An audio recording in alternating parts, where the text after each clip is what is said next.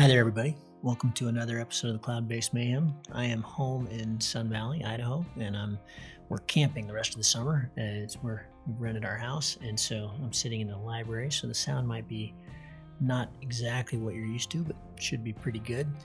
The show was planning to release last Wednesday, which would have been on time, so I apologize for the delay here. Was with Dylan Benedetti, who I'm speaking to actually in a little bit here today, because when we submitted all the sound to Miles for editing, it wasn't good enough, and I didn't realize that when we were recording it, so we're having to redo that. So again, apologize for the delay. We were able to put out a couple posts about an Ask Me Anything show about this year's race while it's still really fresh, and got a ton of great questions. So that's what we're going to fill this week with, and then we'll get back to our regularly scheduled programming as soon as we get this Dylan show done. Before we get to that, a little bit of housekeeping. My friend Stacy Whitmore and their whole amazing team who runs the Monroe Richfield Fly-In, the Red Rocks Fly-In, that has become the biggest event in North America by far. I think they had over 500 participants last year during COVID, and just an awesome place to fly at the end of September, early October. And this year we're adding a hike and fly event kind of based around the Verico Fly and Eiger Tour races. Of course, we don't have huts here in the States except a few in Colorado, so we can't do that, but we've got all the waypoints insured through USHPA and ready to go, and we will set the course like they do on the Eiger the morning of the event. And we've got two categories, the pro category and the adventure category. That time of year is still really good for XC flying in that part of the world. It's absolutely beautiful. All the fall colors are out, and this promises to be a really cool race. The adventure race, there are really no qualifications except to be a licensed pilot and be pretty fit and pretty capable solo in the mountains. These are all unsupported, so there's no support teams. You can have a support team, but you don't need it. We'll have supply stations at various waypoints and should be able to just do it on your own. It's a 2-night, 3-day race.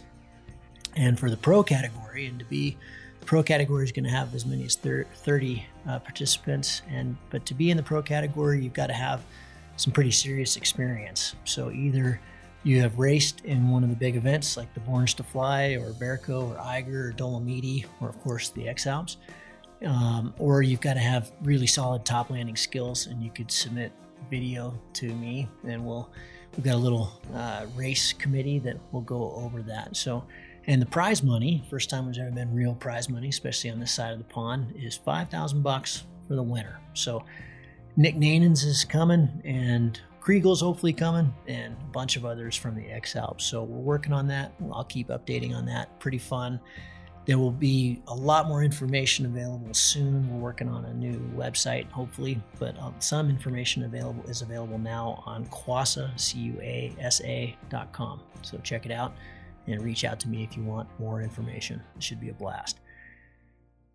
This show, it's an Ask Me Anything with yours truly. Just got home. This race was properly scary. Oftentimes, it was pretty wild. I know a lot of that was picked up on with the live tracking, but a lot of it wasn't. We were dealing with a lot of firn, winds that were similar to what we had in 2015, which was my first, but even scarier because a lot of it was firn wind, and a lot of thunderstorms, unbelievable hail, the kind that breaks windshields on cars, and a lot of lightning, and several fear injuries that took people out of the race. And just, it was intense. And so let me get into these. And again, while it's still fresh, got some great questions, and I'll be happy to answer more as they come in. We just put this up a few days ago, and I'm going to try to answer everybody that sent me a message either through Facebook or through the email. Let's dig in. This was a crazy race. Alan Plattner asked, he said, actually, this is a long one. I apologize. My question is about the race format. It looks as if a number of pilots got injured or had close calls because of bad flying conditions, but it seems having no fly days makes no sense when the athletes are spread all over the Alps. So I wanted to ask your opinion on changing the race format. For example, the route could be split into 5 2-day segments. The start of each segment is the end of the previous segment. At the end of these 2-day periods, all athletes are taken to the start of the next segment. Athletes who don't make it to the finish of a segment would get negative miles. Athletes who go beyond the finish would get positive miles. At the beginning of the last 5th segment, athletes would start based on their mile balance. The advantage would be the athletes stay closer together, so no fly days would make more sense. Also, it could be more exciting for the athletes and the fans to have everyone fly close together.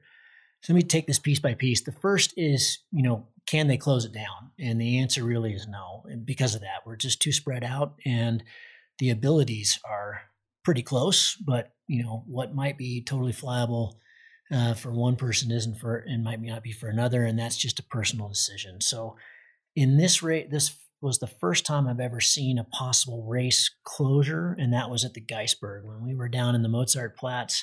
It was gusting over 50 up on the Geisberg, and Christoph came to the athlete committee, which is myself and Tom de Dorlado and Kriegel, and said, what are we going to do about this if we get 32 athletes up there? And actually, it wasn't 32 because several people weren't able to make the start of this one due to COVID, but I think there was 28 or 29. And he said, there's going to be so much pressure and everybody's going to launch and it's not safe up there. And we agreed. Kriegel came up with an answer that if the 5-minute average was over 30K an hour, they'd close the launch. And if it was below that, then they'd open it. By the time we got to the Geisberg, the wind had really backed off and it was a non-issue. But from then on, we very, very frequently flew in conditions way over 50K an hour, way, way beyond recreational and obviously very dangerous. And it did take a few people out of the race for sure, mostly with fear injuries. But yeah, you just wouldn't be able to mandate any kind of thing like that. It really has to be up to the athlete and the pilot and what they're feeling at the time and their own personal decisions and their own personal training. So I don't think you can mandate that. As for switching the format of the race, this is actually something Zoom has been discussing for years. They've also talked about this. Until this year, Kriegel's always so far out in front that they've definitely talked about having it in stages, which would keep everybody together, make it a lot more exciting for the fans.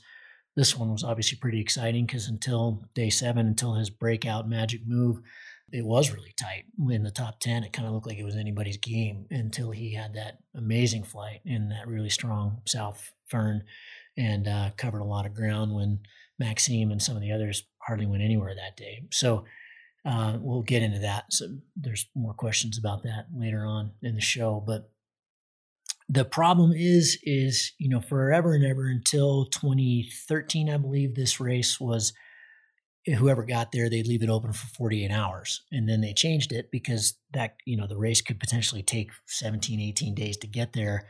And that's just impossible from the organizational standpoint. And it's impossible from the team standpoint.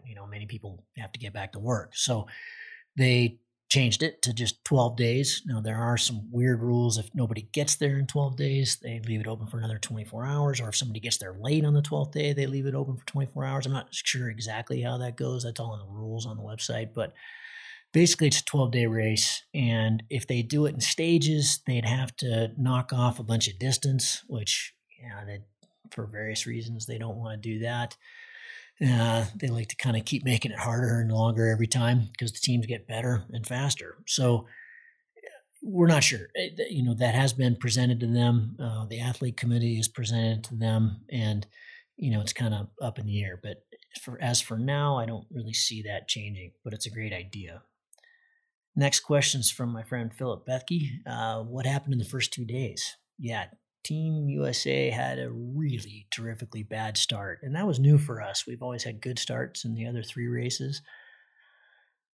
I'd like to blame it on my physical condition, although I certainly didn't feel that. I was fine in the prologue. The day before the prologue, I was still kind of having a hard time walking from the crash that I had at the end of the May, and it was kind of looking like, I don't know. But I felt fine in the prologue, and I was fast to the top, and I flew pretty well. I kind of blew it. I was in 4th leaving the start in the gaggle, but made a kind of a quick move with Luca and ended up 8th in the prologue, which was fine. That was great. It was kind of the only decent day of flying we had in the entire race, actually.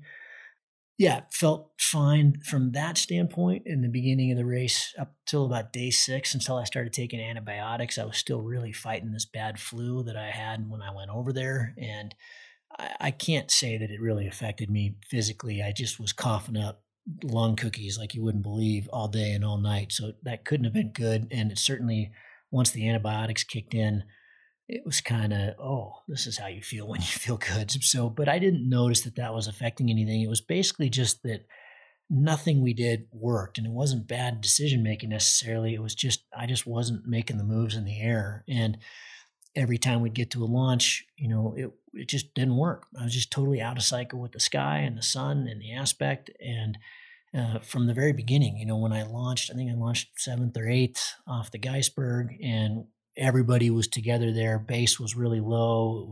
There was a ton of stratus and cirrus that day, and quite a bit of wind.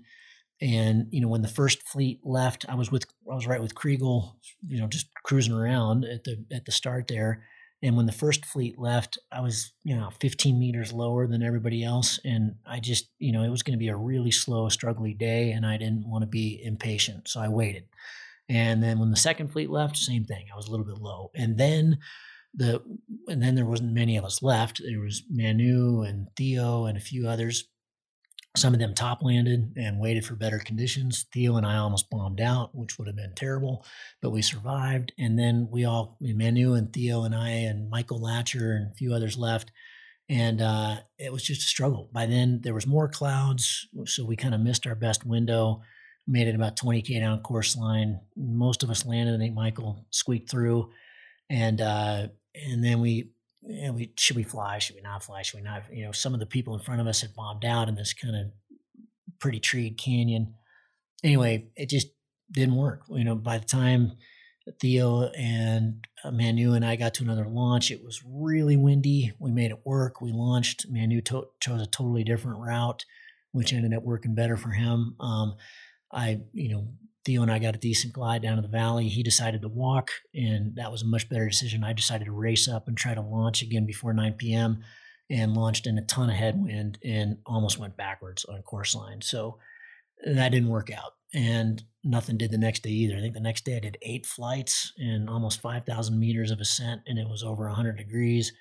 And most of them were just sledders or just trying to survive. And so, yeah, it just didn't work for us in the beginning. We slid way back. That, of course, makes it harder because you're working a lot harder. And the third day was, again, pretty hot. And then we started getting the thunderstorms that afternoon, getting into Achental. Did make up a bunch of ground that day, as we did in the subsequent days. But, by then, the damage had been done. So it was disappointing. At the same time, we knew it was a long race. We knew other people would hit airspace and make mistakes and bow out of the race. And to some extent, we were able to really claw back. I think we made up ground on pretty much everybody but Kriegel for most of the rest of the race. We had, some days were better than others, but I was super proud of the effort and incredibly proud of the team. Everybody stayed wicked optimistic. We had a blast. That was always the goal, was just to have fun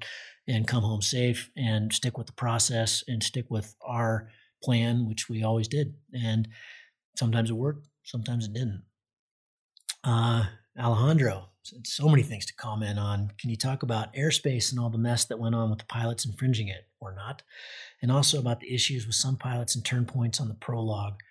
Let me tackle that first. Yeah, airspace has really become a problem in this race. In the beginning, they only really cared about the big ones, the CTRs and that kind of thing, but complaints. But because the race is so public, they've really got to adhere to airspace. And then now they just care about more and more and more, all the parks and the no landing areas. And I mean, there was just hundreds and hundreds and hundreds of airspaces, and they were switching them on us right up until the start. And this makes it really tough. You got to update the Flymaster. You got to update your phone. You got to stay on top of it. Some are open some days and closed other days. Like when I went through the Rhone Valley, the wings of the CTR at Sion airspace were open. You could fly through them. On other days, they were closed for others. And that's what Theo hit. I'm not sure if he hit the CTR or one of the wings, but yeah, it's just something you really got to be on top of, and you really need someone on your team. If you're not really good at airspace like I'm not, you need somebody on your team like Revis, who's really good, and he could update my stuff on the fly. He was constantly sending me new files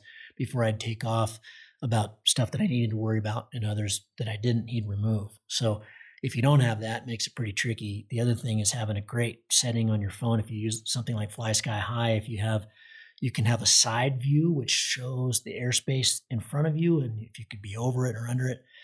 So I've never had trouble with airspace. I've never hit it in any of the races.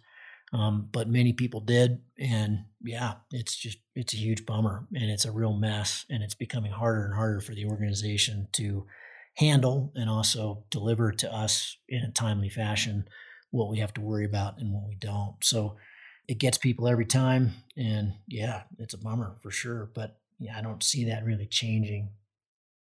Uh, the turn points in the prologue, what they continue to do, and the athlete committee has been incredibly vocal about this, and hopefully this will not be the case in the future, but they give us 50-meter cylinders. And, at the third turn point, I spent 1,500 feet going up in a 5-meter climb trying to hit the damn thing. And 50-meter cylinder, I don't know why they do that. It's ridiculous. I'm assuming they just aren't race pilots, and we've asked them to change that. We've asked them to give us an end of speed section for the prologue, which they don't do. And so the landing was just chaos because you got all these pilots that are really good that are trying to land as close as they can to the Red Bull tent thing that you got to go through when the clock stops. So if you had an end of speed like they do in World Cups, it'd be way safer, and you wouldn't have a gallery of people all over the place. And yeah, it was mayhem. So hopefully that will change. There's no point in having 50. I mean, we had a 50-meter cylinder in the 2017 race in Triglav, and it took me maybe 30 passes to try to hit it. Sounds easy, but when you're really struggling on a super stable day and you're barely surviving and you're trying to hit this thing in the air, and your instruments are obviously, there's lag time there. Yeah, it's ridiculous. That's all I can say. It doesn't work, and it needs to change. How did you keep motivation the first days with the bad weather, the wrong decisions, and finding yourself so much back? Could you also comment on the gear? Has the super light been taken too far with pilots having issues with flying a wet glider? And should there be a minimum parachute size? So, yeah, a whole bunch of stuff here. Let me take these one by one. Motivation, I didn't struggle with too much. I mean, for sure, it wasn't the start that we wanted. But like I said, it's a long race.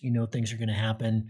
You just have to stay optimistic. You've put a year into training into it, and way too early to bow out. And I knew from previous editions that I think it would have been really tough if this was my first race, but I knew from previous editions that, we know how to make moves, and we would make moves, and we just had to kind of keep our head to the grindstone. And, we had this kind of motivational sign. Thomas Therilow actually helped me with working with him this winter, up right in the van. And, one of the things on it is love the grind. And so that just became what we did. Love the grind, keep grinding, and it'll work out. And, we knew in the first couple of days that we were no longer going to be in contention for anything great. But, look at what Manu did.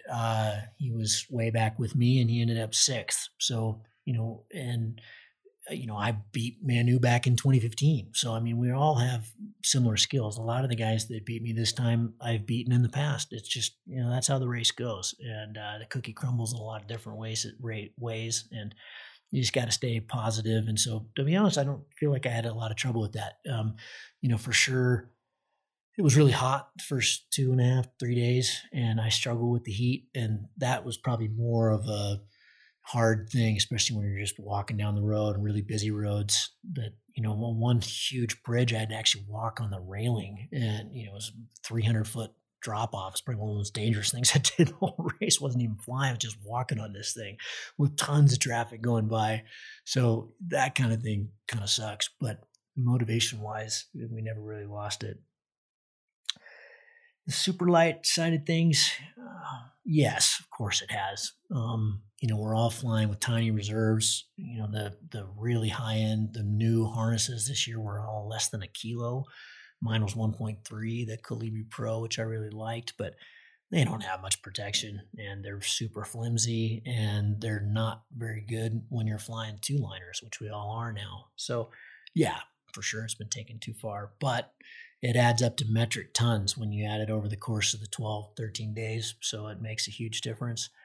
Kriegel pioneered all that back in 2009 when he showed up for his first. And I don't think it's going away, but it's a warning to most pilots out there that, you should definitely be flying. You should carry an extra 200 grams and have a bigger reserve. I proved that when I crashed at the end of May. I had, one of my tiny little X-Alps reserves, and had that been bigger, I probably wouldn't have hit nearly so hard. So yeah, I mean, you just have to choose what's right for you, and maybe not maybe not push that envelope too far, because, I think what is important is that it's all a compromise, and you're definitely compromising on passive safety when you go the super light stuff. The wet glider thing, yeah, this would be a bit of advice for someone going into a race like this. I had a second set of gear, a complete set of gear, so an extra backpack, an extra wing. All I had to do was switch the instruments in my helmet, and I had a legitimate race kit. Now, I wasn't flying that second wing because it wasn't all logoed up, but very often I was landing either in really wet grass or landing after I'd gotten some rain in the sky. Luckily, I was never in the sky in a real proper deluge, which some of the pilots were. I could just switch it out as long as the van could get to me. I could switch it out and have dry gear that I could carry that was legitimate and had all the stuff in it, the flare and everything else. And but it didn't have all the weight of my wet glider, and then my team could dry it all out. So that was really key. I had backups, everything: XC Tracer, Flymaster, flare, wing, harness, everything. I had backups for everything, so I could just switch it out, and that was really advantageous. Reserve size, I've commented on, yeah, for sure. I mean, you just don't want to push that too much. It's better to carry the extra weight and have a proper reserve. All in the photos from you, it seems your backpack is too big to be comfortable, way too far away from your back. And that backpack, that was the Coratel, it was a prototype. It was too big, and that was my fault. I like to be able to not have to be completely anal about packing my gear. So, but it definitely could have been smaller, but it was incredibly comfortable. It's an awesome pack, and I really, really loved it. From Nadine Weiss, I would be interested in how you perceive the risk of these events. It seems as if more and more pilots are inspired to challenge the no flying conditions and think that anything is possible, but it seems that most of the athletes take a very calculated risk. Where and what is the difference to a recreational pilot? Yes, I think we do take a calculated risk, but you also get in a crazy mind frame in this race. And this race, more than any of the others I've been in, with the exception of 2015, we did fly in a ton of wind, and it took a lot of people out, and they don't report. I'll get into this later. They don't really report on the bad side of things. It's just a Red Bull dictate. But Toma almost died in 2015. Tom de Dorlito was helicoptered out. I don't know, 6 or 7 people went down to injuries. 2017 was also another bad year. So it seems to be we lose kind of 20 to 30% every time. But this one was proper scary. And I had a number of crashes. There's a film that will be out probably by the time this goes live that has a bunch of those. Proper scary, flying in a ton of wind. This is just I can't emphasize this enough, way, way, way beyond anything recreational. And in my opinion, beyond anything that most of us should be doing, even ex-Alps pilots, maybe with the exception of Kriegel and Maxime.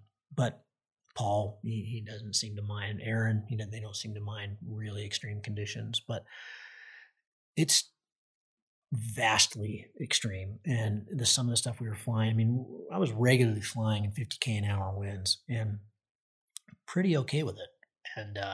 And some of the phone days were just terrifying. And again, pretty okay with it, just laughing it off. The whole day I had flying down from Fiche down the Rhone, I had a monstrous tailwind and way too much wind for the thermals to even be a thing. And it was totally gray anyway. And I basically ridge soared down the Rhone. I just plant myself onto one of the kind of north-south facing ridges, and I wouldn't even need to turn. I just sit there and just take the elevator up and at full bar until I couldn't hang on anymore, and huck over the back and do it again and again and again. Slope landed when it was about to dump rain and hit out under a cow thing high, and an hour later I was back in the air, and it wasn't sunny, but it wasn't raining anymore, and kept going. And I would never certainly comfortably fly on a day like that at home, and most days were like that. And so going around Mont Blanc was even worse in a strong north firn day. And so yeah, it's extreme, and it's definitely, I don't think that one day that Kriegel had the big flight and then he was asked how his flight was, and he just said it was bad or something. He was like, it was one word. It was just the hardest flight he'd ever had in his life. I'm sure he was pretty scared. It sounded like he was catching a lot of collapses. That's Kriegel. And, he regularly trains in 60K an hour wind and stuff in the snow. So I just can't emphasize enough that this race, on a year like that, 2019, we had no wind. You could launch anywhere. And there was quite a few thunderstorms and stuff, but hardly any gust fronts, no wind, no firn.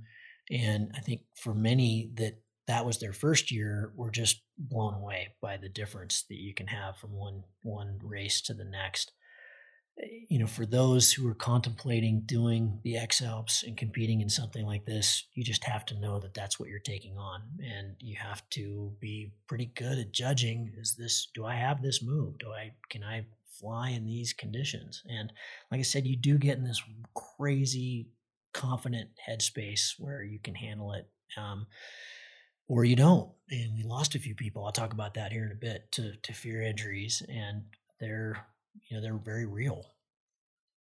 As far as calculated risk, I don't know how calculated it is. I'd like to think we're all taking calculated risk, but at the end of the day, you huck or you don't. And, I know Tom de Dorlado got to a few places really tall and decided it just wasn't flyable and walked down. And, maybe some of the other pilots would have decided it was okay. Certainly there have been quite a few times where it probably wasn't okay, and I launched and made it work. So yeah, carnage. There was definitely a lot of carnage in this one, like there has been in other hike and fly races. And again, I think that's just what you've got, that there hasn't been worse carnage is almost a miracle. And knock on wood, that'll keep happening, but it doesn't seem like that's likely. Secondly, what did you do for nutrition in this race? Mainly fat and proteins again. Yes, to an extent. I really tried to stay with the OFM protocol, which is the optimized fat metabolism. And I did for about the first 5 days, real heavy on protein, real heavy on fat, and not a lot of food, letting my body be the fuel instead of glycogen and carbs. And for some reason, this race, that just wound down. I found that my brain wasn't working very well. And when I switched that I didn't really switch it consciously. I just started craving more. I started eating these huge bowls of oatmeal with lots of nuts and butter and milk in the mornings, and adding quite a bit more carbs, more pasta and that kind of thing in the evenings, and just started eating a ton more food. We didn't go that route in 2019. I kind of stayed with the OFM throughout. And this one, it just didn't seem to work as well. And so we started adding more carbs, and my brain started working better. I definitely started racing better. And a lot of the issues I was having went away. And I wasn't having like GI issues, that kind of thing, but I was definitely suffering a little bit with brain fog, and that cleared up. And so it was basically a combo, and that worked great. The big difference in this race from the previous ones were my feet. I didn't have any feet problems. I used the Njiji toe socks with Smartwool outers, and it was really wet this year, so the dozen or so shoes I had paid off because we were constantly switching them, and there were times where all of them were wet. But I was really very anal about keeping my feet dry, and I had one bad blister on one toe early on, didn't even hurt, and then that popped and kind of went away and just dried up, and the rest of the race I was totally fine. So that worked great. That was a huge positive change from previous events. Jim Furman and Chris Brent both asked pretty similar questions, so I've kind of combined them. What were some of the fear injuries that were encountered? I heard Lori Genovese had some sort of incident, and I know Theo did, but I missed the breakdown. And were you disappointed that Cody withdrew when it looked like he might be eliminated, when he could have just waited out the clock? So yeah, I've commented on that about Cody. I will again. I know he's put out a post on Facebook. I haven't seen it yet, but yeah, I can comment on all this. So yeah, the physical injuries. The first was Canaguma. First the reporting. So like I said before, the Red Bull, there's a dictate, which I didn't understand until actually after this race, because I had the same question. Why aren't we seeing that stuff? It just seems so interesting, and the fans would appreciate it. I mean, if you weren't following the actual athlete on their Instagram, you didn't get any of that. And it's actually a dictate from Red Bull. They don't want anything bad, quote unquote, bad out there. Why? I don't know. I can't really understand that. So it just seems totally wrong to me. But that's what they do. So I encourage you in the future to just follow the people you like on their Instagram and or Facebook, and you'll get more information. But the first major injury was Ken Aguma, the Japanese pilot. We noticed that because suddenly his little guy went way north and it ended at a hospital. So I'm not sure if he was flown there or if he was driven there, but he had a leg injury, and that's all I know. I didn't get to see him at the awards afterwards. Luca and Theo Luca didn't hit it, but he spun his glider and pounded hard to miss a cable up in the Clausen Pass. Theo actually hit his and destroyed his glider, and luckily was able to have another glider for him put together real quick, and he was able to continue on. I can't comment if he had a fear injury or not, probably not knowing Theo, but he did a really good post about it. He said it was the scariest thing that had ever happened in his flying career. This is, if not the best acro pilot in the world, certainly one of the best. Luca, incredibly good pilot, spun his glider and hit pretty hard. He was helicoptered out, but then just to be safe, and he was okay. And then he did the honor code thing, which we all should do if we're at the back. He just sat down and waited. And so that was the day that Cody and I walked by him, and Ogie had made a flight a little ways up the Rhine. And so we were all kind of in contention for being eliminated next. So he very kindly did what you're supposed to do, which is just sit down, because he wasn't hurt enough that he wanted to keep going, but he wasn't hurt enough that he wanted to continue. So he was eliminated. And the next elimination was between Cody, myself, Lori, and Ogie. We were all kind of in the back.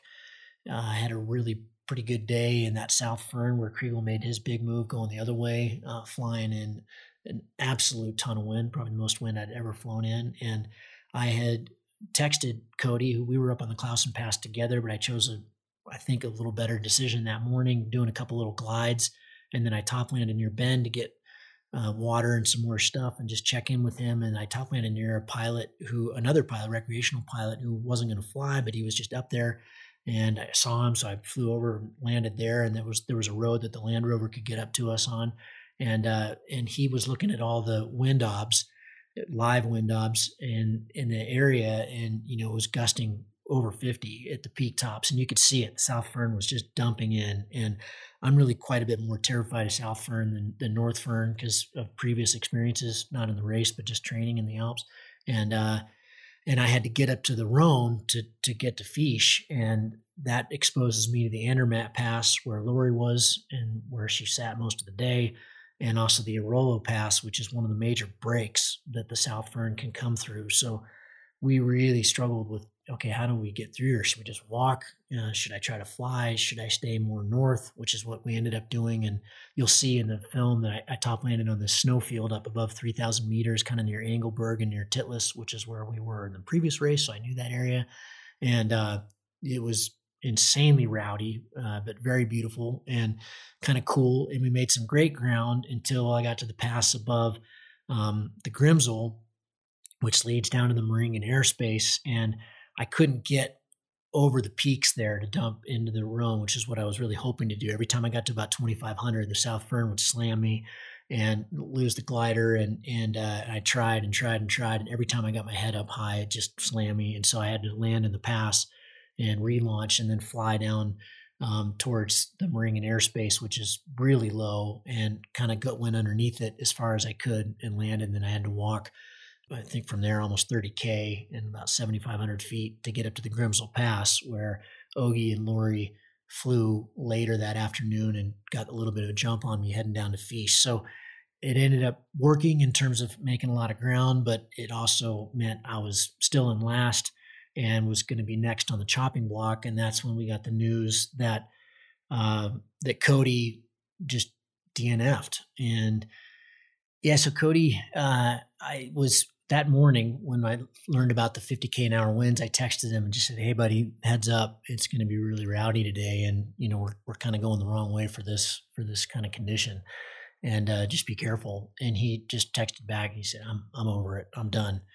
And I didn't think to remind him that, you don't DNF, just sit and hang out or just walk or, just be safe. And he'd had some pretty rowdy flights and just definitely was game over. He wasn't into it. I'd caught up with him at Santos the day before, and we had a nice flight together, and you could just tell his head wasn't in the game anymore, and which is totally understandable, especially considering some of the stuff that he'd been flying in. He'd been having a really good race, but yeah, he was just kind of over it, and I think he just lost the plot. That's kind of the honor code. That's what you do. You just sit down and you become the next one eliminated. If he hadn't done what he did, then Theo wouldn't have been eliminated in a couple of days. And in the end, it didn't affect me, but I certainly thought at the time it would. And I was pretty bummed and very vocal with him. I think I put out something on Instagram that probably wasn't very polite. But yeah, we were all bummed. And then it turned out that Lori, to answer the rest of this question, Lori, a few days earlier, going into Lermoos, she signed the board and she was having a really good race, went up, launched in a sounds like pretty proper thunderstorm and a lot of rain, and her wing went parachutal and she was right over big high tension power lines and through a reserve. And luckily that worked. It put her in the trees instead of the power lines, but then it took quite a while to get her out and get her rescued. She went back up. I'd heard 3 times. I never got to ask her this personally. I don't know if it was twice or 3 times, and bombed out and just didn't get anywhere. And so had about the roughest day you possibly could. Lori's an insanely good pilot, really good World Cup pilot. And like I said, was having a great race and super inspiring, and just, freaked her out as it did with Cody. And so when I was kind of on the chopping block, couple days later, going into Fiche, it was going to be the next morning was the elimination, or maybe it was that morning. I can't remember. She and Ogie were a little bit ahead of me, and she sent me a text as I was taking these little glides down the GOMS down to get down to Fiche early in the morning, that I didn't have to race anymore, that she was just going to sit and wait it out. So she did what you're supposed to do, kind of the honor code thing, which we all know to do. And that was very kind of her. I caught up with her in Fiche. I was a couple K behind her at that point and signed the board. We had a nice hug. And I think that was a very good decision that she made. It didn't get any better. It got a lot more rowdy.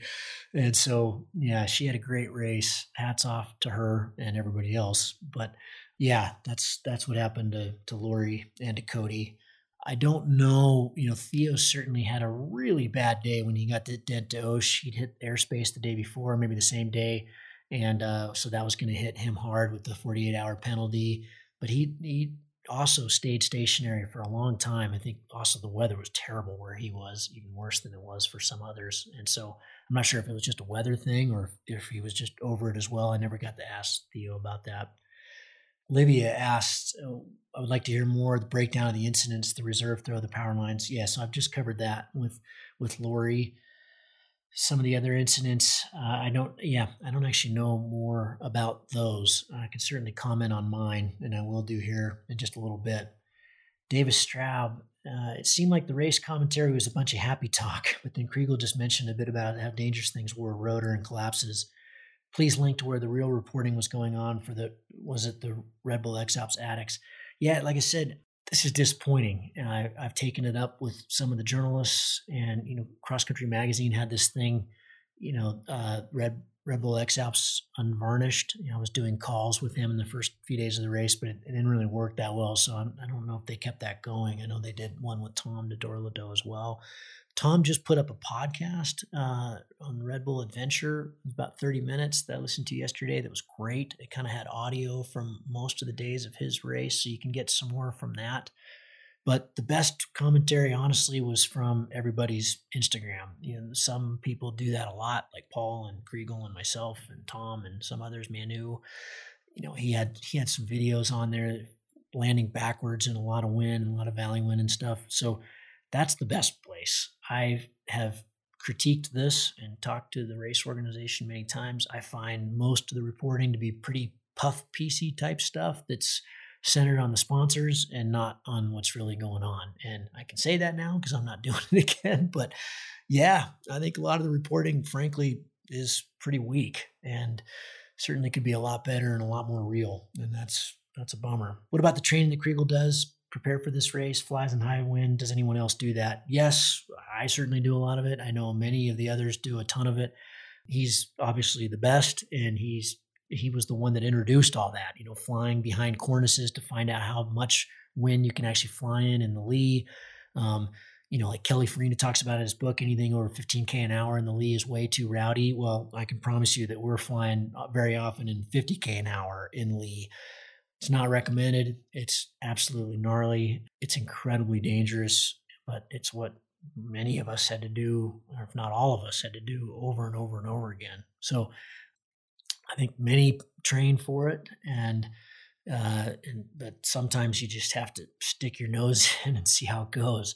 It can be pretty scary. Any thoughts on official wind speed limits? I mean, to me, 30K an hour in the mountains is still really top end and incredibly dangerous. And in this race, we were flying in way more than that on almost every day. So there you go. It's hang glider speeds, it's hang glider winds, and we're doing it on paragliders. Is it safe? No, it's not. Landing on roads, really, this is okay, sort of taken as normal. Yeah, we all land on roads. There's video of me kind of crashing into a little small tree, and people asked why I didn't land on the road. What you can't see from the video is until that moment, it had been really busy and there was no shoulder whatsoever. And then there's train tracks and power lines on one side. And so I just chose what I felt like was the safer option of landing in these trees. And there was a little bit of grass and it wasn't too bad. The way I did it, maybe I think I could have helicoptered in there better just by, doing really controlled deep stalls, really almost fly back and then letting the wings snap back into position, which the climber does incredibly well. You can almost just take it straight down like a helicopter, but I chose the way I did, and it worked out, but it could have been certainly worse. Spun it because I had to right before just to not hit a tree, caught that, and then landed. So, but very often I landed on roads 4 or 5 times in this race, and you just have to judge that from the air. Many, many, many times, that's literally to get 200 or 300 more meters. And that kind of risk is, I actually crashed pretty hard coming into Fiche. I mean, I didn't make it into Fiche, but a few K short of Fiche. Literally, I had a huge field that I could have landed in, and I was trying to get another 200 meters and ended up coming in pretty hard on my butt on a rock that I didn't see, trying to clear this fence.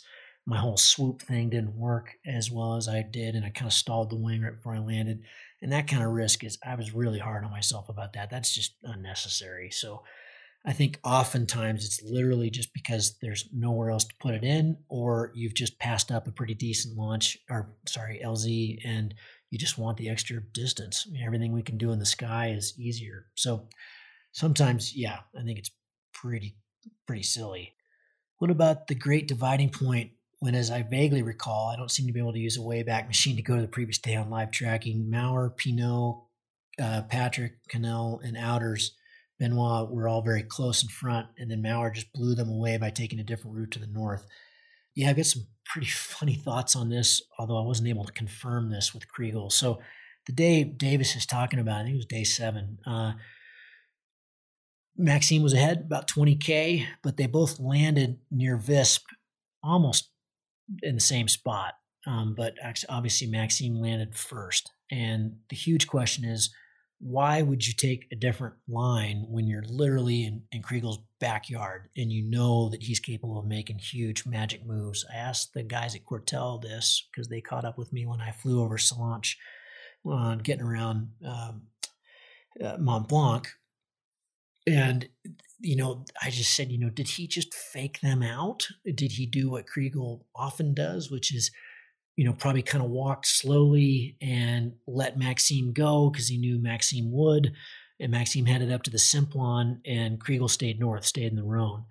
And the next day just had that massive breakout flight. So on that strong South Fern day. So, if it's South Fern, the weather's going to be better in the north, but it's also going to be pretty rowdy. And he stayed on the north side, which is going to give him the best chance. So you're not totally in the lee, of course, stay on the south side, but had a huge day. And why didn't the others do that? Obviously everybody's looking at their own weather stuff, and, it's it's all a gamble. In some ways, it's a coin toss, and I'm sure the thought there was that if you could stay on the south side, you're going to be in a better place to make distance more safely. But of course, you're going to have lower base and maybe more rain and that kind of thing. And that's exactly what those guys got. They got a lot more wind. It was pretty unlaunchable. Most of them walked, and Kriegel had the huge day.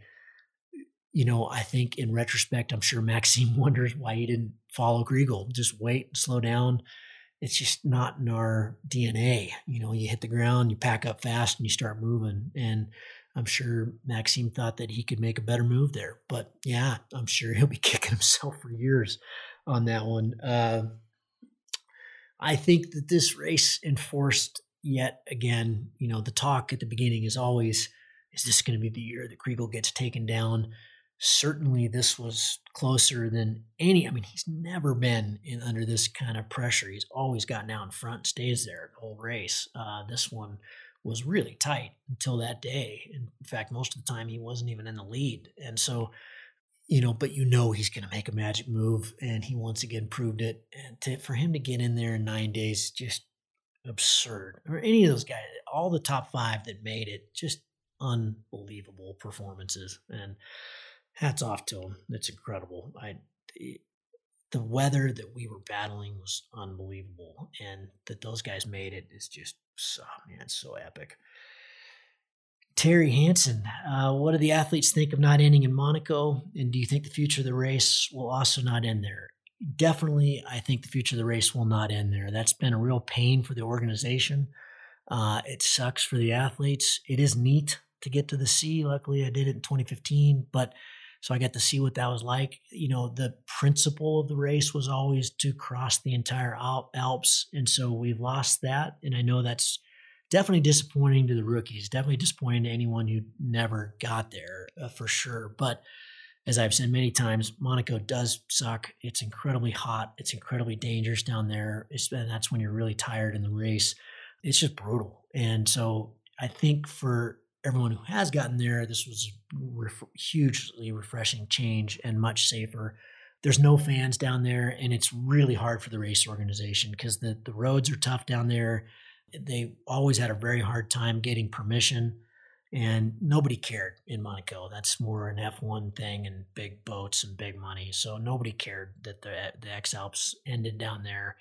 So I definitely don't think that that's going to be the future. I think the future will be more like the race we saw this year, and it was awesome. It was great to do that. It was awesome to have an out and back. It was great to not have to be constantly battling headwinds like we normally do, and I think it's pretty exciting. I know that there was some disappointment, especially among the rookies, that we weren't going to Monaco because that's kind of what it's all about. But in the end, I think for the most part, everybody really enjoyed the change. Andy Reid, one thing I'd like to know is why the reporting consistently ignores the support teams. Every competitor will tell you how important their team is, and yet year after year, the support teams are totally overlooked. They all have incredible stories to tell, but Red Bull just wants films of the pilots. Are they not interested in the human interest side of it? Can't comment on that. I wasn't able to put that question to the reporting teams.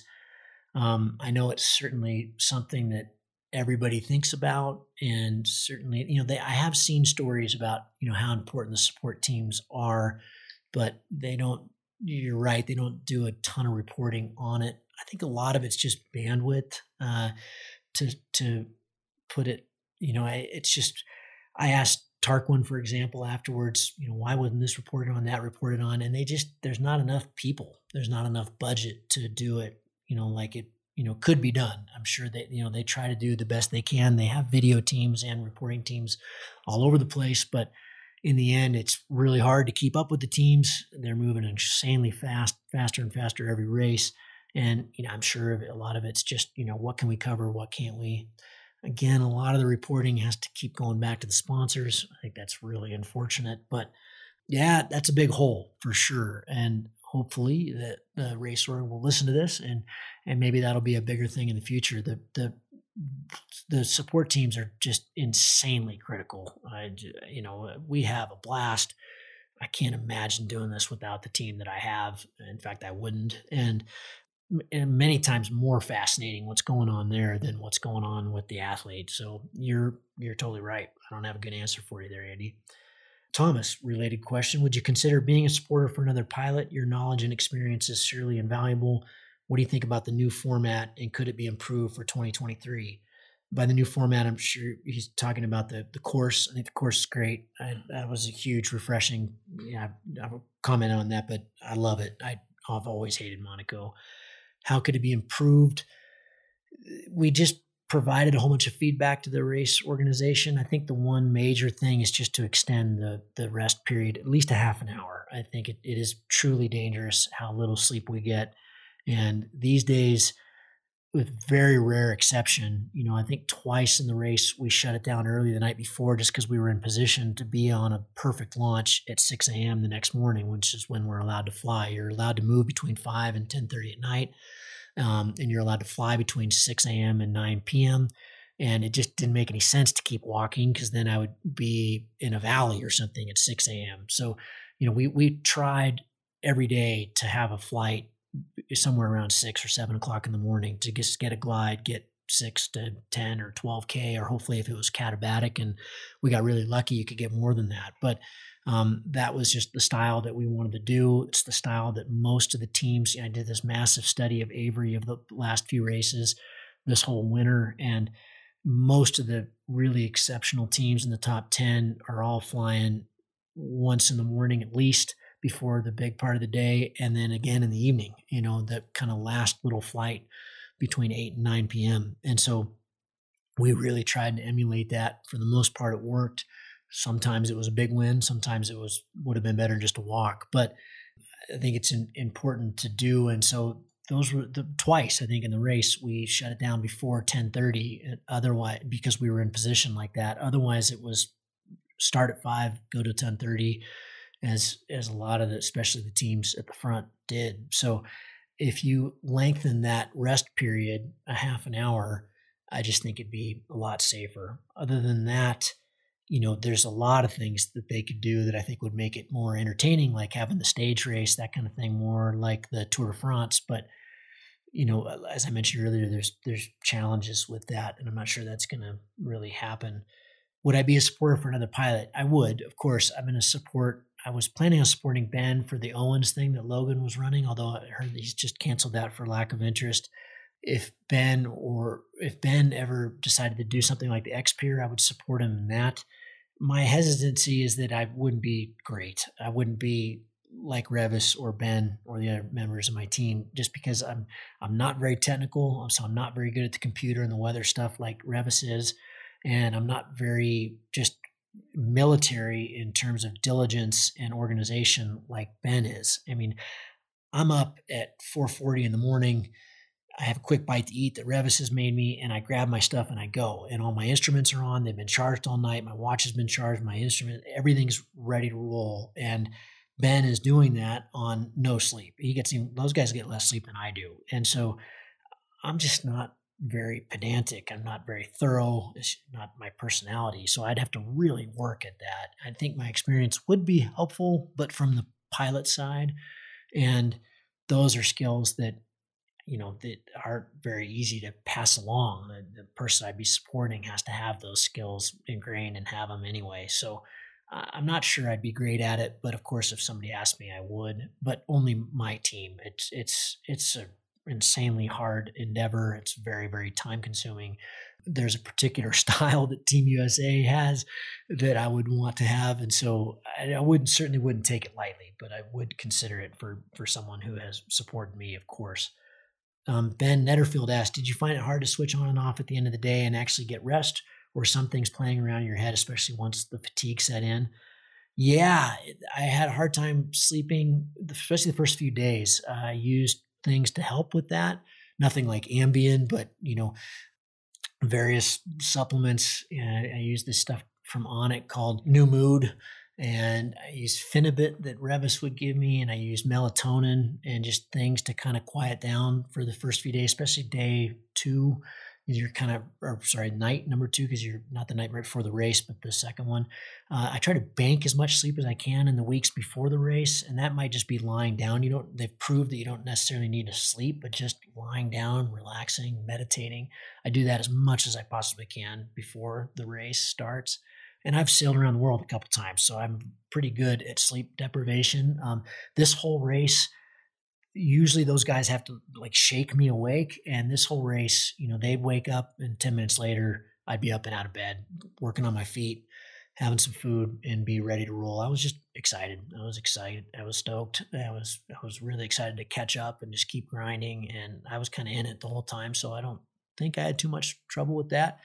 Yeah, it is an issue. After day 5 or 6, when I would have dinner, I would just fall asleep in my bed. In fact, well, one of the questions here that we're going to get to is one of the funniest things that happened. And one of those was I fell asleep when Revis was making dinner. This was one of the times where we were able to shut it down early because we were in a good position for the next day. And Revis kind of shook me awake and he said, "Okay, it's time to go again." And I thought it was the morning.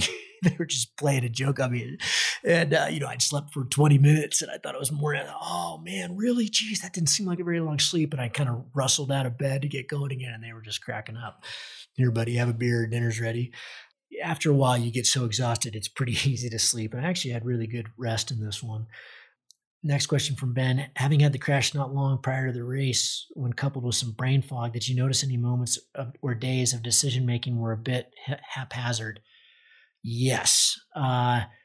Several times in this race, I literally got completely lost in the air, and that was just totally brain fog. You never feel it. You feel like you're okay, but there were a few times in the race where Ben actually asked me, "Hey man, how are you doing?" "I'm fine. What's going on?" And he would say, "Well, yeah, you seem pretty spaced out."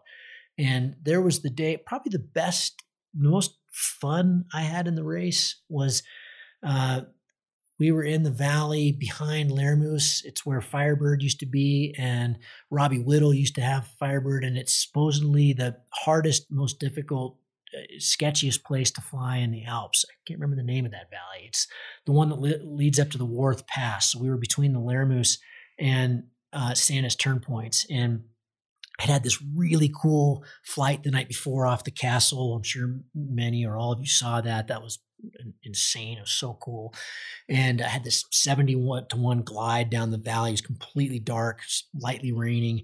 Had this epic glide down the valley, made 15, 20K, and then hiked the rest of that night. And then the next morning got caught up with, I actually had a glide in the morning, and then I got caught up with Addy, the photographer, and Robert Bloom, who is the current German FAI world champion, German champion for FAI. Really, really, really good pilot. And I knew who he was, and they caught up with me. And, we're not allowed to team fly at all, but we're allowed to fly with recreational pilots. And it was just to be in a place that I didn't know at all with the German champion and Addy, who's a really good pilot. We hiked up to this launch, and I just said, "Robert, I'm following you," and he basically took me up to the Worth Pass. We weren't able to get over it. The cloud base was too low, and I came into this ridge with a bunch of wind with just slightly less height than me. He was able to kind of dig out, and I wasn't landed. He came down, landed with me, and we raced up to the pass. And, so we flew, I don't know, that 25K, but it was insane to just be able to unload my brain and follow someone. And suddenly I was climbing really well and everything was clicking and I was keeping up, and we were just having a blast. And then we were hiking up to the pass, and I thought I was going to get to fly with him this next section, which is really difficult, down to Feldkirch, down to this big gap that you got to make across the flats over to the Santis Ridge. And he said, "Oh, I'm sorry. I just got the call from Addy. I'm going to have to switch to Marcus. I'm going to have to leave you." And I should have just said, "Dude, I'll pay $1,000 to stay with me." But, oh, shoot. And so he came into the race van and showed Revis, exactly what I needed to do to get through this next section, which was really complicated and a bunch of different moves. Okay, now round this corner, try to get a lee climb. And there's no sun, but try to get a lee climb and then cross the valley across to the ski area, top land, hike over to the top. There's a hut up there. Keep flying, keep going down to, I can't remember the name of the town, but anyway, towards Santis. And And we mapped it all out and we put it in my phone and I took off and I got this cool climb exactly where he said I would. And I just kept flying down that same valley, looking at my instrument going, why is it telling me to go over there? I don't understand this. Nothing in the sky made sense. And I totally blew it and ended up slope landing and climbing another 1,500 meters up into the clouds and flew again and landed. And I mean, it took me 3 flights to get out of there when it should have taken me 1 maybe.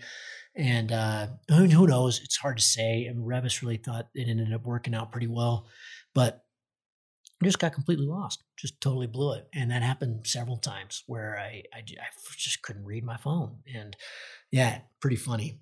So yeah, there's stuff's pretty interesting. So yes, it definitely was been pretty haphazard. What was the funniest moment you and the team had together? There was 2.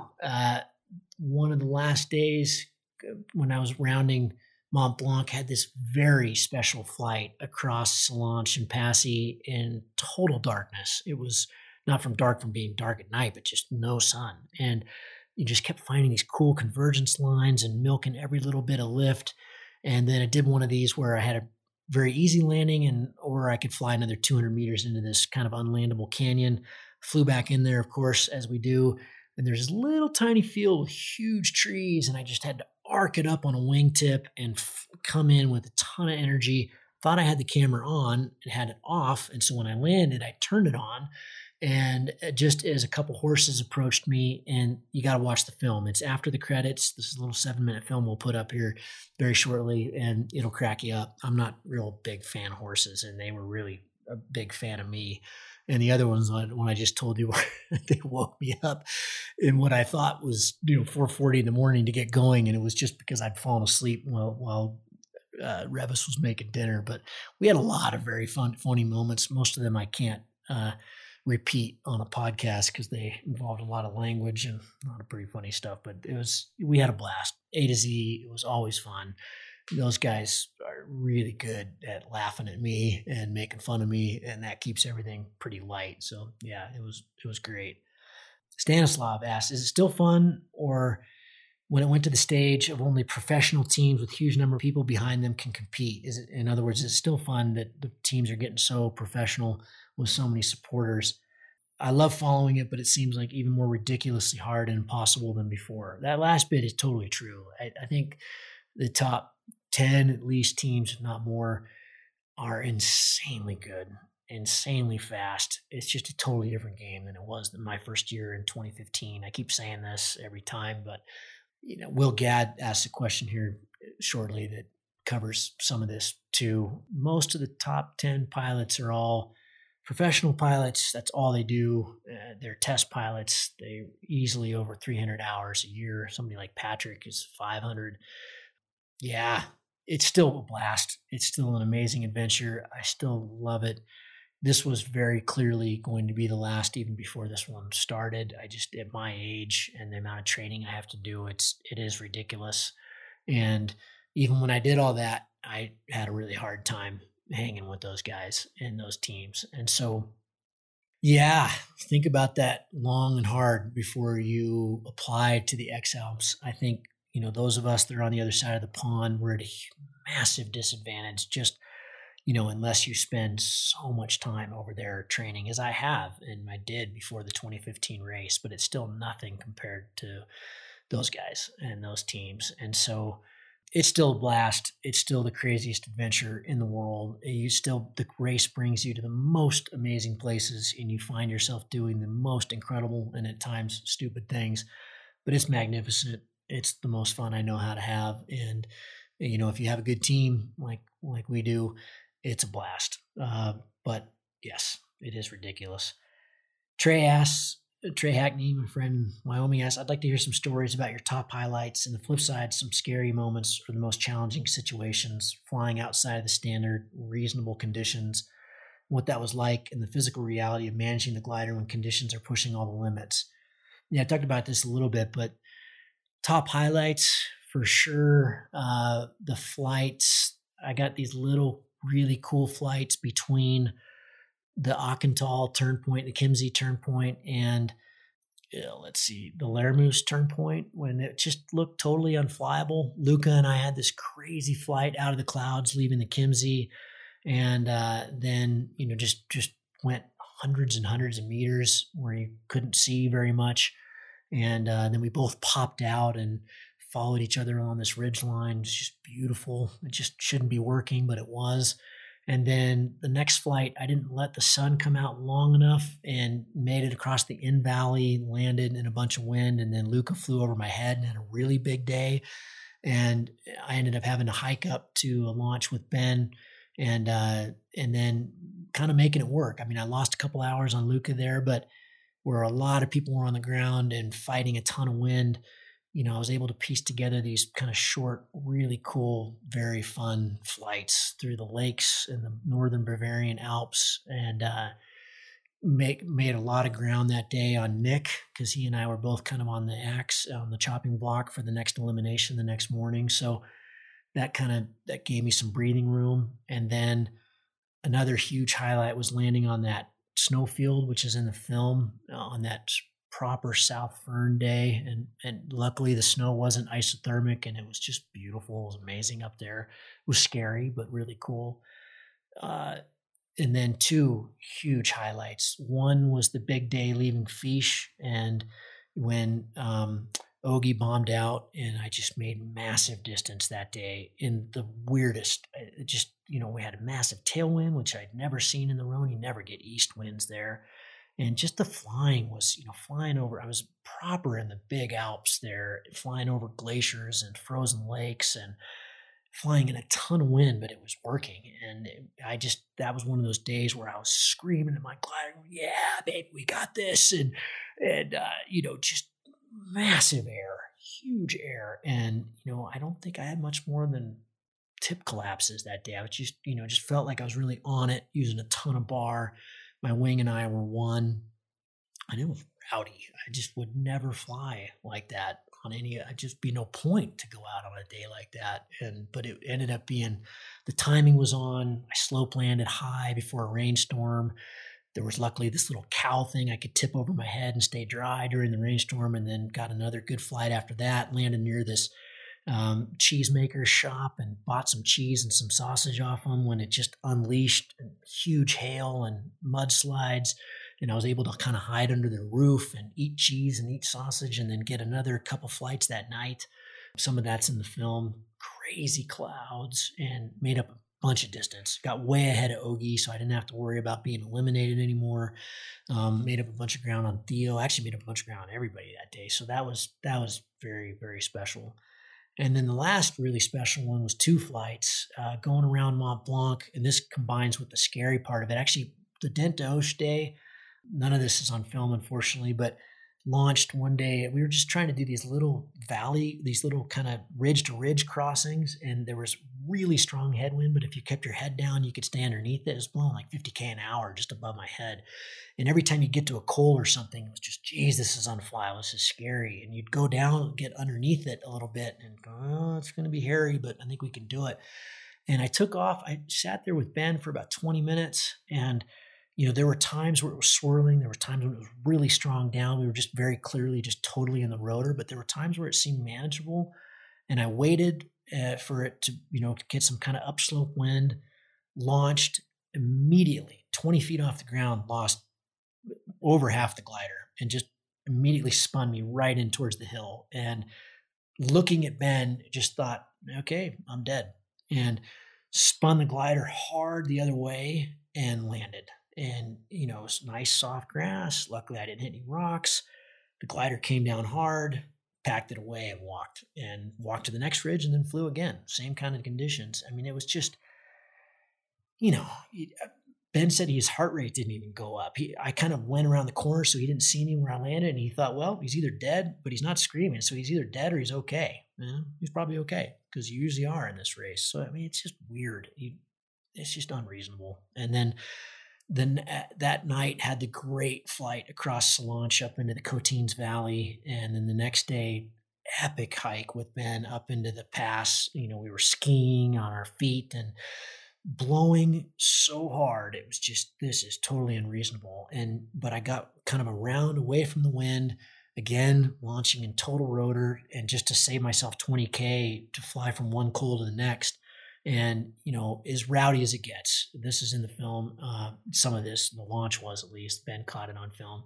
And, had a really scary 20K flight over this big, deep valley across to this next coal. And there were people down the coal. There were hikers. This is a day it was really strong North Fern. And cleared the coal with 300 feet and literally went 300 feet straight to the ground. Just 10 down, 12 down. The glider was flying. It wasn't parachutable, but I had no control of it. And right before I hit the ground, the only thing I was trying to do was land in the snow. There's all this snow, and then there was rocks and dirt, and I couldn't get it onto the snow. I landed about 3 feet off the edge of the snow in the dirt, and I thought, oh my God, I'm going to break my legs. And it was the softest ground. It was just totally soft mud. And as soon as I landed, the wing just ripped out of my hands. It was blowing 50 miles an hour, and was able to pull it in and just sit there for a second and go, geez, dude, I mean, how many times are you going to keep doing this? And walked over to another coal and walked down a little bit, got out of the wind, and judged it to just be unflyable. Sat there for an hour, and then Revis suggested that I keep moving around, get away from the rotor more. He thought it'd be potentially flyable. He was reporting some pretty scary conditions down in the valleys, but thought that the uppers would be okay, and launched in maybe the strongest winds I've ever launched in, and just got plucked and went straight up and flew 50 or 60K in lovely air. It was, rowdy and very strong, but I could plant myself onto these west facing slopes that also had sun on them, and just and get to where I couldn't hang on anymore and go to the next one. And that worked until I got to one place that was kind of sticky, slope landed, walked over a little coal. It was 100 meters of climbing, relaunched. At this point, the wind was really easing off, and flew another, 40K or so, and got to where the valley right before the Macagnaga Valley, so right underneath Monte Rosa. I'd cleared the Matterhorn, and everything was going really well. I'd picked off at that point Yael and Michael, and because they had taken different routes, and Michael was kind of stuck at that point. He seemed, I don't know, I never got to talk to him. I'm not sure what was happening, but he wasn't really moving.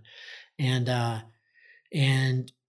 the next valley had this big cell blow up in it. So it had no sun, and the cloud base was way below where I was. I was about 3,200 at the top of the peaks, and I could easily lob into there. And I briefly discussed with Revis if I should fly down into the Aosta instead and avoid that valley, but we had the airspace to deal with there. And anyway, lobbed into the valley before Macagnaga, and predictably, because it had been cloudy for I don't know how long, but at least as long as I had been able to see it over an hour, there was no thermals and no wind, so nothing I could surf. And so I slope landed really quick and did the calculation really quick, and they did as well, and said, hey, if you book it, you can get up there about 8:40 and get one last final glide into the Macagnaga Valley, and you'll be up there at 2,500 meters, and you'll get a nice glide.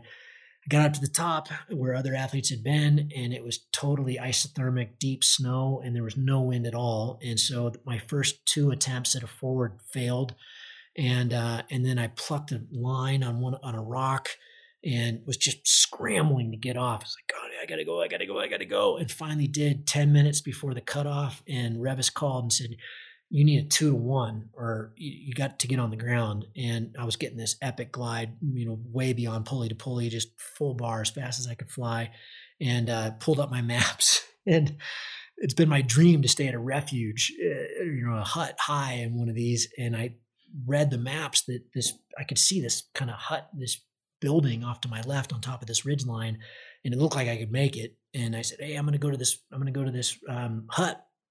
And he said, great. And the hut was actually below me now in the bottom of the valley. And so I did this fly on the wall, killer slope landing in this little teeny tiny field below the hut, and landed and looked at my maps and realized that wasn't a hut. It was just an abandoned building. The hut was down below, and I'd already blown the opportunity to just spiral down. And so soul crushing, but I had to walk down 1,500 feet. It wasn't a big deal, but a lot, I basically walked down, spent the night at the van, and then walked back to the exact same place and flew the next morning. So that was the only problem in an otherwise really, really epic day. So yeah, lots of highlights. You have them every day, lots of big downers too, and a lot of really scary ones for sure. And then, the beginning of the race, of course, was not scary. It was just, that didn't really work. How common were collapses? I heard from many others that they had a lot, even Kriegel. I flew the Climber 2P. It's an epic wing.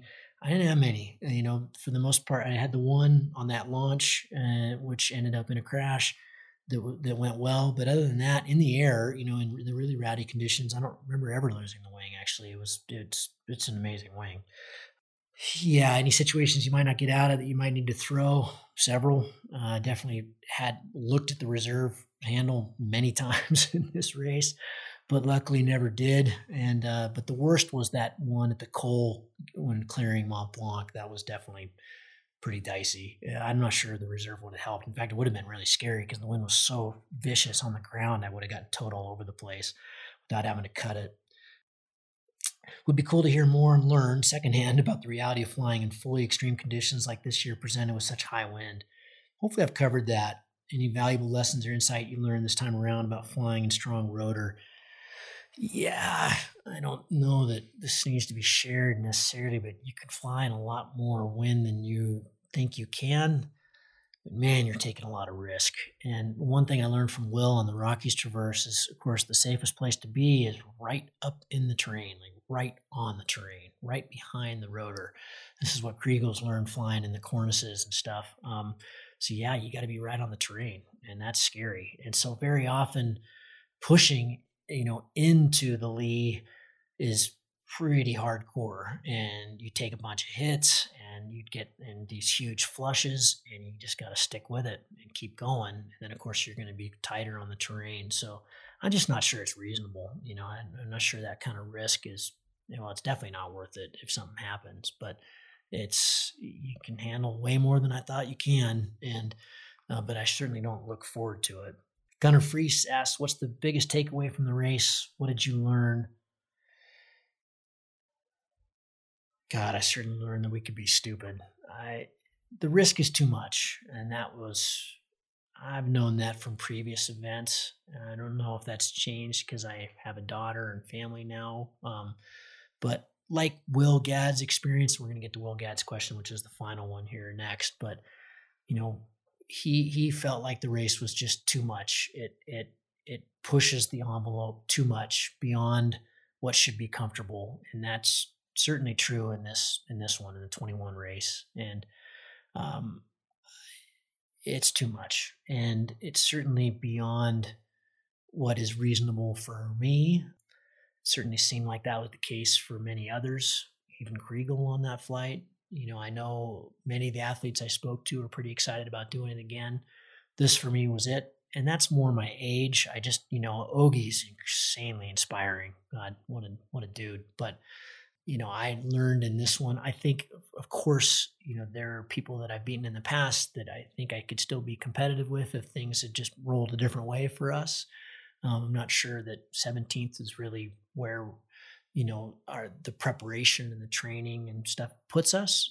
But this is a crazy race. Things happen, good and bad. And so that's where we ended up, which was, I didn't really care about, honestly. That was, when we went into this race, the goal was to just stick with the process and have a lot of fun and be safe. And I'm not sure that third one I'm not sure we held to that. I know I scared my team several times. There were some couple things I did that were just flat out stupid that I kind of did in a brain fog that could have been really way, way worse. And yeah, I'm just not sure I've got the youth and the reaction time and to deal with that stuff safely. And I don't think the training that I do, I know that, some people can get away with doing a lot less, but, I like being able to do 50,000 meters in 12 days, which is what I did. That's 6 times up Everest. I know that I'm not as good a pilot, and I know I don't know the Alps nearly as well as most of the teams do. And so I've got to make up for it in other ways. And to do that just requires an insane amount of time. And hats off to Ben, my supporter, Ben Abruzzo, who's trained me and also been my supporter in all the races. His training's incredible. He also trained Eduardo, who had an amazing race, who also felt better at the end than he did in the beginning. And, hopefully we'll see him doing it again. But yeah, so hats off to Ben for the training, but it's just become too unreasonable. It just requires too much time. I hope that answers what did I learn. Will Gadd, really enjoy your emphasis on battling well rather than just the results. Question, almost every pilot in the top 10 is a full-time competition test sponsored pilot. Is it necessary to have test pilot 300 hours plus a year level skills to hit the podium in the X Alps? I'll tackle that one first. Yeah, I think it is. In 2015, my first one, you could make big mistakes and make huge comebacks, and it was a very different race. It was still a little bit more of an adventure then. Now, I think Kriegel said after the prologue that when he did the Borns to Fly this year, that there were 5-6 French pilots who applied to the X Alps who didn't get in. The French are that deep, who would have beaten everybody but the top 3 potentially and been in the top 3 in the prologue. In other words, in the prologue, we had great flying conditions. And I think I was 8th and I was 20 minutes behind Kriegel and Maxime and Tommy, for a very short race. The Ting guy and some of the guys that were some of the teams that were in the Borns to Fly are exceptionally better pilots than many, according to Kriegel, than many who are in the X Alps. So, I think the X Alps definitely attracts some of the best pilots in the world, but there are many, especially in the French and Swiss, who don't even make the cut because they're so deep as nations. And certainly the top 10 are totally professional and at a completely different level. And, those of us who are 49 are just never going to catch up. I get 300 hours a year, but I'm never going to catch up to it. I'm never going to be the pilot that Maxime is and Kriegel is and Patrick is and Benoit. And Benoit can do 100K on the ground every day. And he's always running. And, that's just unbelievable. And so, yeah, I think that this year we really saw in that top 10, the skill level is remarkable. And if you don't live in Europe and you don't train in Europe and you don't race a ton, I think racing is really important, and you don't have that local knowledge of every little piece, or at least most of those little pieces of the course, you got a hard road to get in the top 10. I think it's nearly impossible. From what I saw, the launches, landings, and lines flown, it sure looked like pilots better be very comfortable operating way, way outside normal flying conditions. I'm okay with that, but I think this year's tough conditions really emphasize very specialized and high-level skills, or maybe not. What do you think? Yeah, and I've tapped on this in some of the other questions. Obviously, many of you saw that, and that's why you're asking about it. It's extraordinarily extreme, and what more can I say about it? I think that every pilot in this race, look at Cody. He's maybe our best acro pilot in the U.S. right now. He's, very regularly in the top 10 in the World Cups, is a very safe and capable, talented, hardworking pilot. And, it was just the extreme of this was too much. And I totally get it. And Lori, same thing, top 10 in the super final last year. She's an awesome pilot, really knows how to race well, had an incredibly talented team. Yael, same thing. Michael Vici was her supporter, one of the best in the world. You're going up against the best of the best, and the conditions, I think, really challenged everybody, even Kriegel in this one. And I guess that's just not to be taken lightly. And so I don't think it's reasonable to tackle something like this unless you have a mindset of totally be willing to walk and not racing the others unless you're a totally professional pilot. And The other big one is that most of these guys that are certainly in the top 10 are also doing all the other races. Kriegel went from this one to 5 days later competing in the Eiger, which had really bad weather, and he still won it.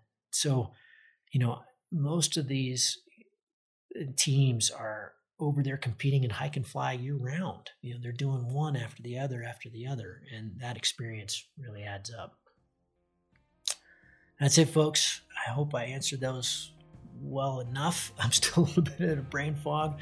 Thank you all for your awesome questions. And if you've got more, send more. I'll do what I can about answering them in future shows.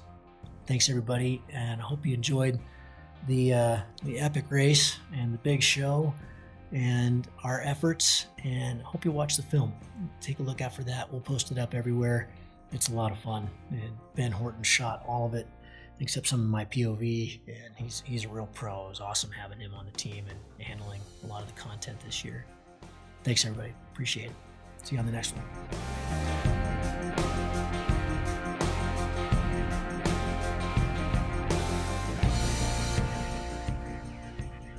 If you find the Cloud-Based Mayhem valuable, you can support it in a lot of different ways.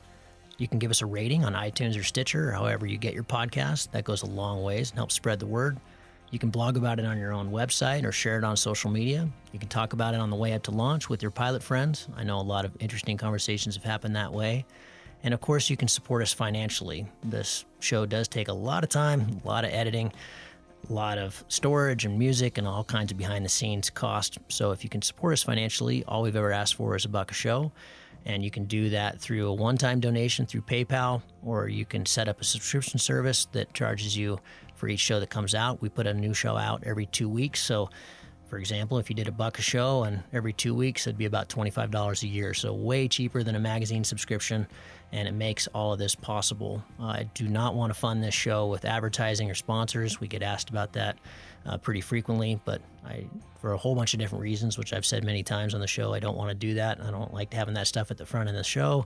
And I also want you to know that these are authentic conversations with real people, and these are just our opinions, but our opinions are not being skewed by sponsors or advertising dollars. I think that's a pretty toxic business model. So I hope you dig that. You can support us. If you go to cloudbasedmayhem.com, you can find the places to support. You can do it through patreon.com/cloudbasedmayhem. If you want a recurring subscription, you can also do that directly through the website. We've tried to make it really easy, and that will give you access to all the bonus material, little video casts that we do and extra little nuggets that we find in conversations that don't make it into the main show, but we feel like you should hear. We don't put any of that behind a paywall. If you can't afford to support us, then just let me know and I'll set you up with an account. Of course, that'll be lifetime, and hopefully you're being in a position someday to be able to support us. But you'll find all that on the website. All of you who have supported us or even joined our newsletter or bought Cloud-Based Mayhem merchandise, t-shirts or hats or anything, you should be all set up. You should have an account, and you should be able to access all that bonus material now. Thank you so much for listening. I really appreciate your support, and we'll see you on the next show. Thank you.